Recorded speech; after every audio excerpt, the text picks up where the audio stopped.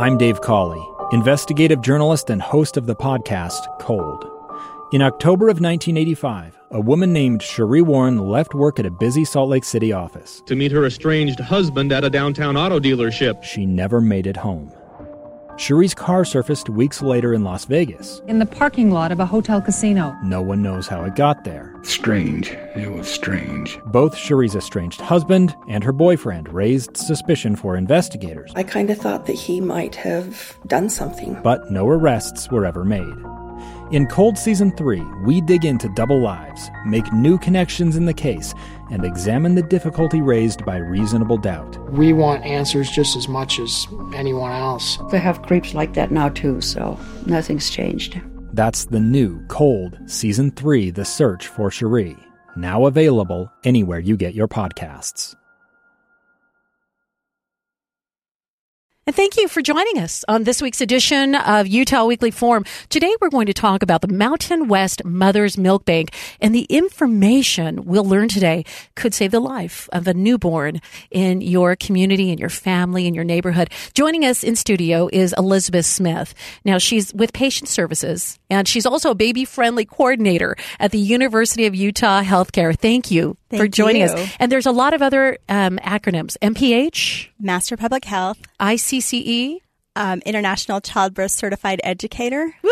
IBCLC. International Board Certified Lactation Consultant. RLC. Registered Lactation Consultant. I thought that was the acronym for my full name, Rebecca Lynn Cressman. So we are going to be talking about breastfeeding. We're going to be talking about mother's milk, its role in helping newborns heal. Joining us in studio is a mother who knows firsthand the impact it can have, Alexa Welch. She's the mom of baby Harper, and you may be hearing baby Harper in the background as that beautiful 14-month-old baby is crawling around the studio. Alexa, thank you for joining us. Oh, I'm excited to be here. Thank you. Mm-hmm. And it's fun because we'll be able to weave in your journey, your experience to the very topic today.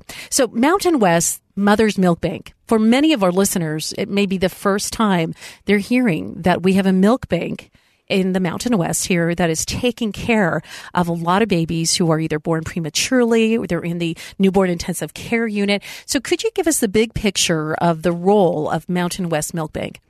So the milk bank is, we are operating under HEMBANA. I want to just go back just a little bit. You bet. So that we know that milk banking is not something new, but it's something that's been around a long time. So HEMBANA is the Human Milk Banking Association of North America.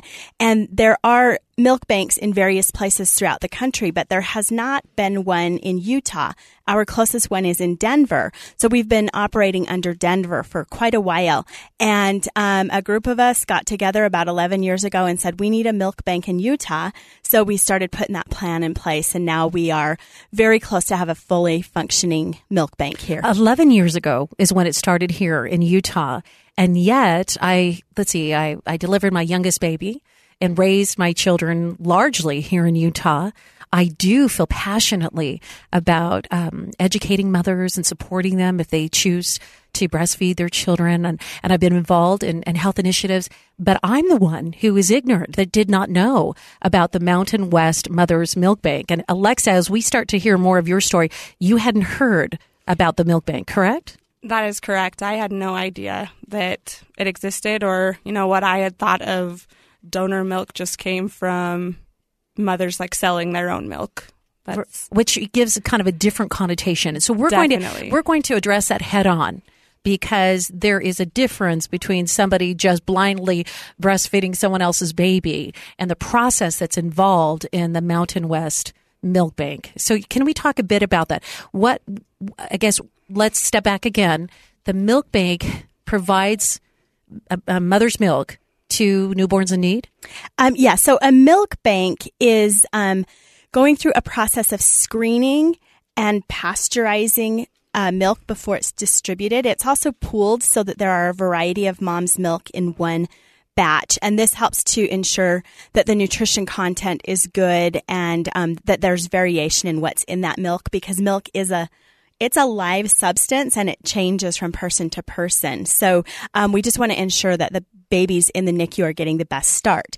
The other option that has been mentioned here is it's milk sharing, and it's an informal process typically there's not that screening process that goes underway. And so with our milk bank, we want to really ensure, because these are fragile, critical babies, that we're making sure that they're getting the best and the pasteurized product so that we know it's safe. Alexa, I want to tap into your story now, because your journey is going to parallel the knowledge journey of many of us who are unaware of how it can help a family. So let's take me back to 2 years ago or so when you were 32 weeks along. Yeah. So it's crazy just to think that was that long ago. But so my husband and I actually took a trip to Lake Powell with my family. I got the okay from my doctor. He had checked me. I was at 31 weeks. He said, "You're good to go." So we went, and it was hot, and we didn't know if we'd stay the whole time, just depending on how I was feeling.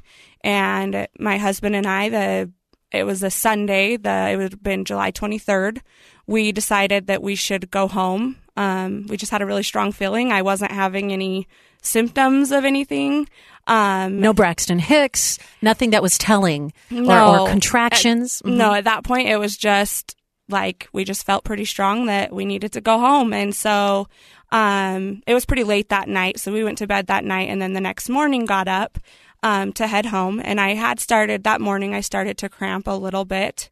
I didn't think much of it. Had you had contractions before, what they call Braxton Hicks before? You know, they had never said that they were Braxton Hicks, but I had similar cramps, and it was just like dehydration or like an infection, so I just kind of assumed like I've been in the heat for 5 days. I didn't drink enough water. And I should mention that she studied nursing at Utah Valley University. So you're familiar with some of the health topics as you were a pregnant woman down in the heat at Lake Powell. Sure. Definitely. Mm-hmm. And so we started our drive home. It was funny because we weren't in a big hurry. We stopped in Hanksville, and my husband, about Wellington, got tired, so I drove the remainder home, and we got home about 5 p.m., and I was exhausted and still cramping, but again, I was like, it's normal, Put my feet up when I get home. Exactly. Mm-hmm. So we went right to bed, and I woke up about every hour, and the cramps were a little worse, and I just didn't feel good in general, but still nothing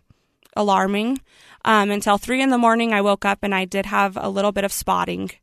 And that's when I woke my husband up, and we decided we better go in just to get checked to be sure. And at this point, you're 8 weeks before your due date. Yeah. Okay. So we were 1 day before 32 weeks. So it's funny to think back, like it's our first baby. So you don't really know exactly what to expect, but we were living in Utah County at the time, but our doctor was at the U.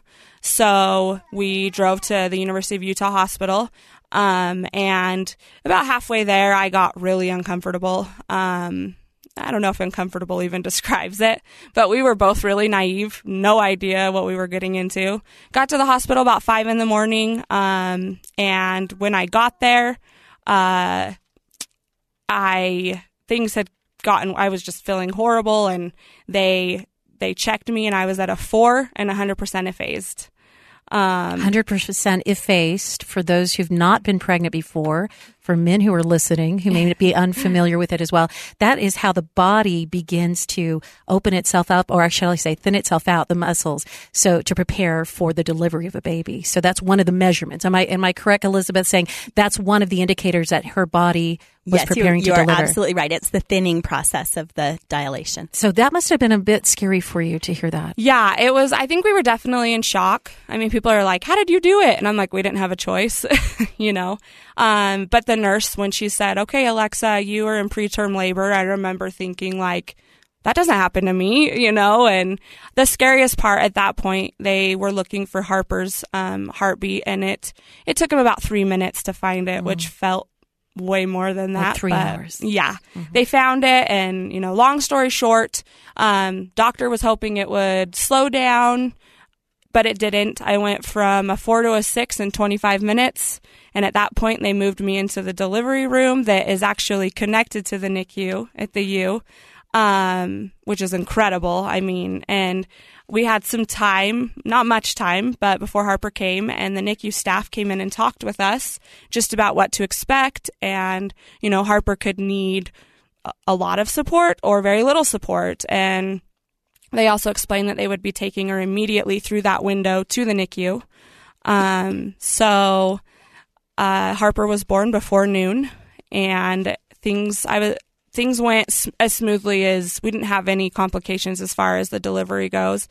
And that's kind of what began our journey in the NICU. And I love that. Let's transition. Again, this is Alexa Welch who's joining us, and we're talking about the Mountain West Mother's Milk Bank. And there will be many different facets of information about this milk bank that will be helpful to you. So I appreciate you sharing that experience. Take me to the newborn intensive care unit at the U and a fragile baby, like a baby at 32 weeks. This is Elizabeth Smith, who works in patient services. She's a baby-friendly coordinator at the University of Utah Healthcare. What are we concerned about when we have a baby born prematurely? Oh, there's so much that we're concerned about. They were luckily at a point where we consider that viable. That baby's got a really good chance of living. But the biggest things initially we're going to worry about are going to be breathing, first of all, blood glucose, jaundice, things like that are much more common in those early babies. And then making sure that she's got the ability to feed somehow, because that rooting reflex doesn't even come on until a little bit past that. And so figuring out just the best way to support these early babies. So this little baby was born, Harper, early enough that she would not automatically begin to suck and know that instinct, because that's developed later. That is developed a little bit later. Tell me, the Mountain West Mother's Milk Bank, it actually helps then provide mother's milk, breast milk, for fragile babies like Harper. And how is that milk provided? So the milk is provided by collecting it from donors. And so what we know is that when a baby is born early, the mom's chances of being able to provide enough milk for her baby is low. About 30% of NICU moms have that ability to provide enough milk.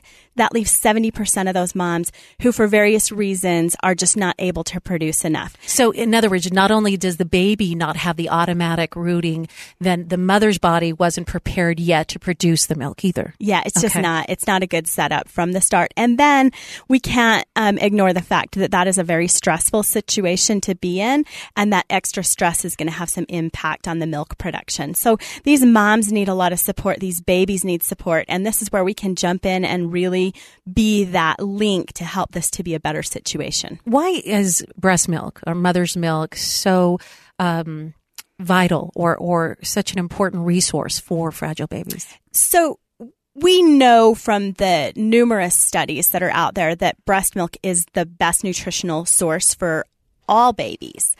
But when we have a baby who is early, it has to do with the gut. And so the gut is more fragile when they're premature, preterm babies. And human milk has the ability to coat that gut. It acts kind of like a Teflon coating, and it keeps bacteria from perforating into that whole gut system and causing illness. And so we have a decrease. It's a 10-fold decrease in necrotizing enterocolitis, which means it's an infection in the gut, which can be deadly. It also can be $1 million that's added on to the cost of that premature baby. So it is so critical that we treat that gut and make sure that baby gets not only the adequate nutrition, but that protection. As Harper was born at noon, how soon was she able to receive milk from the Mountain West Milk Bank? How did that work for you? Because as a new mom, I would not have been familiar with this. Yeah, no, we weren't at all. Actually, the first, things are kind of fuzzy, those right first. So I don't know exactly how long. I know it was a day or two, or maybe even a little bit more. What's it called when they get fed, Elizabeth, through their vein? Is it TP? Like a port? Yeah, they get the nutrition outside of a food source early on. It depends on how that baby's doing. Sometimes they can get colostrum, which is that first milk right away. Usually that's available from the mom. But then depending, they might go to alternative nutrition sources and then move on to milk. So it might be done through like a catheter or port, or it might be with a feeding tube. There's different ways they try to help hydrate and feed your baby. Yeah. So for the first few days, they didn't do anything, even in a tube. It was all through an IV. And they explained to me how that way, like, they were able to see exactly, like, how much iron she needed and how much, and they pretty much built something to give her. And it just looks like water, really. Like, it is weird. I had no idea. So anyway, but after a few days, they did put a feeding tube in, and right after Harper was born, I started pumping and pumping and pumping some more. And you were doing that because you're being coached and encouraged that the more you pump, definitely, the more your body will respond and produce milk. Okay. And like learning how important that milk was for Harper. And it's interesting, Elizabeth, I love hearing you say like that it's 30% of women or moms that can, because I didn't know that. And so it was so frustrating. So much pressure on yourself. Oh, I probably felt more guilt and more shame, not because I couldn't breastfeed my baby, but because she was in this fragile state and she needed that. And I don't know, as a NICU mom, there's almost nothing you can do. Like, you can be there and sometimes you can't even touch them, you know? But I was like, this is what I can do for her. So I started pumping and got almost nothing to begin with. And so when they did start the, feeds through her feeding tube, it was 100% donor milk, which they talked to us about beforehand. And I have to tell you, it's kind of funny.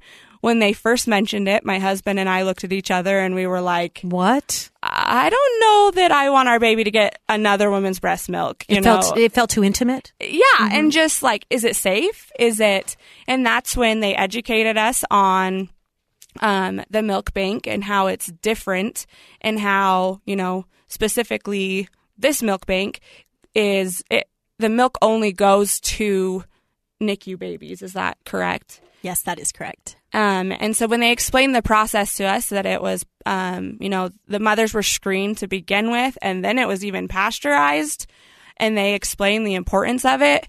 Eric and I, my husband, we did not even hesitate. It was just a no-brainer. If it could help Harper, do it. And it wasn't like, oh, we'll use this milk and I'll stop pumping. I still continued. It seems very similar to donating blood, that in order to give life-saving blood to someone else, we do have a screening process to make sure it's safe. And so the Mountain West Mother's Milk Bank is operating off of that idea that those who would prefer or would like or offer to donate, wonderful, let's screen and make sure it's as healthy as we need it. And the screening criteria that we use is almost identical to the screening criteria for blood donation. How do you find women who are able to donate mother's milk?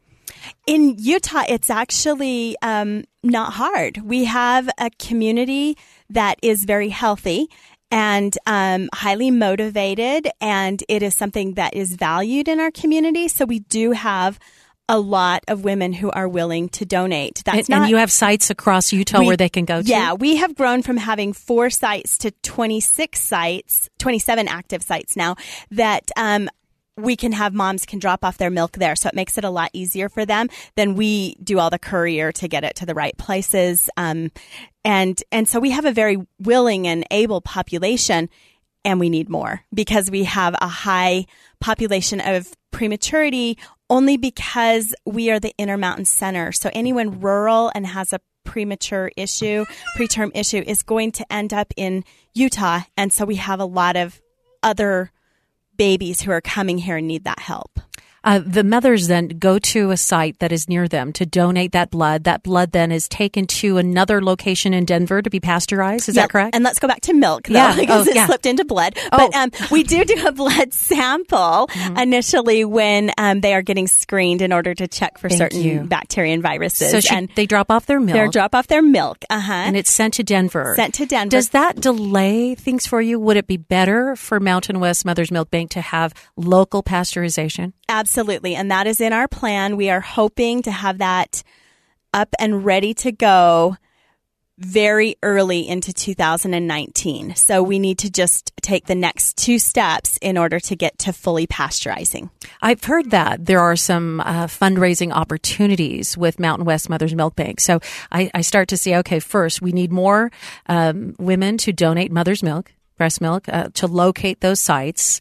and where they can donate and where they can be screened and help save these newborns' lives, which is just really powerful. I know for me, it would have been spectacular to think about how my milk would have helped a baby in need. I'm sure you now feel that emotion. Oh, Alexa. Definitely. That's why I'm here. I mean, that's why I'm sharing my story, is because, I mean, these like selfless mothers, they did something for my baby that I couldn't. And I'll be forever grateful for that. And, you know, I may never be able to produce enough milk to donate. But that's why I'm trying to find other ways to help this organization, because it's selfless and it's amazing. And telling your story is a powerful way to do it. For community support, beyond getting more of us donating mother's milk, you talked about the pasteurization, trying to get enough money to complete the construction of a local pasteurization plant. What other needs are there? Well, there's always volunteer opportunities, people who would be interested in helping out on, say, a fundraising committee would be a great idea. So if somebody was interested in helping out with that or had other specialized area or interest, they can absolutely give us a call at the Milk Bank. The best way to reach us is to go to our website, which is www.giveyourmilk.org. And so that's the best way to make that contact. But someone could contact me at boardchair@giveyourmilk.org, and that would come straight to me, and I can also help to get that information disseminated that you're interested in, get you in the right areas. So from a community standpoint, that's good. Or even just spreading the word, letting people know that this is something that exists, and if you are able to donate milk, that's wonderful, and we need that. And then we do have annual fundraising events, and hopefully this year we'll have some even more additional fundraising events where people can donate money and resources. This is Elizabeth Smith. She is with Patient Services and Baby Friendly Coordinator at the University of Utah Healthcare. You're also a founder of the Mountain West Mother's Milk Bank. I am. I was on the original committee that met in the basement of the library 11 years ago and tried to figure this out. And now I am the recently elected board chair. We can hear. Congratulations on that. And thank you for seeing a need and creating a way to take care of that need. In the background, if you're fortunate, you might have been hearing the little pitter patter and voice of our baby Harper. Can you give us an update, Alexa, on how Harper is doing? Yeah, I would love to. So Harper is your typical, just like, busy, happy, spunky 1-year-old. I mean, she had a great winter. She did not get sick. She actually got her first cold in July, so almost a year later. And she now, she's still kind of little, which, 2 months early. But she's on the charts, which is huge, because when we brought her home, she wasn't even, close to that. And she is off of formula and drinking regular milk now, which they didn't even foresee that happening as soon as it did. It's harder for the gut to break down the proteins. Yep. And she's eating solid food. She crawls. She's close to walking, and she's really just, I don't know. She's a light, and obviously, she's my whole world. But words can't even, express the gratitude that we have for, obviously, like the organization, but for mothers who donated, and even just people who have donated their time. She's echoing your words. Yeah. And, her first birthday was a huge milestone for us. I mean, really emotional for me. We had a big party, and I took some pictures of her actually holding one of her NICU pictures, and you could really see that difference. And she's not quite old enough to understand, but we will definitely tell her what a miracle baby she is, and tell her all the people involved that saved her life. And I can't wait till the day that we can take Harper to a fundraising event, and she can help in whatever way and give, you know what I mean? I do that give back. Yeah. Right? And for her to do it versus me and Eric, well, you know. Alexa, it is so beautiful to meet you and to see your beautiful baby. And I know just hearing her little coos in the background and knowing their stories behind that. Elizabeth, before I let you go, I know that a lot of people will want to follow you on social media or the Mountain West Mother's Milk Bank. And so on social media, I know that you're on Twitter, on Instagram, but you use the acronym, right? Yeah, we typically go with giveyourmilk.org because it's easy to remember. But yes, we're out there on Facebook. I have to confess, I'm really more in the age group that I use Facebook and not so much Twitter and Instagram and all of those things. But they are out there for everyone else who utilizes those. Well, and I use the word acronym. I'm just going to say MWMMB. WMMB. Look for that on Facebook, on Instagram. You mentioned it's a great website, giveyourmilk.org. Easy to remember. The email address info@giveyourmilk.org. And there's a toll-free donor contact number as well. Do you have that? Yes, I do have the contact number. It's 877-367-9091. 1-877-367-9091. The Mountain West Mother's Milk Bank, saving the lives of these fragile newborns because of the generosity of a whole community working together. Elizabeth, thank you for joining us. That's Elizabeth Smith, the founder of Mountain West Mother's Milk Bank, and Alexa Welch, a proud mommy of a 14-month-old Harper. Thank you for joining us on this week's edition of Utah Weekly Forum.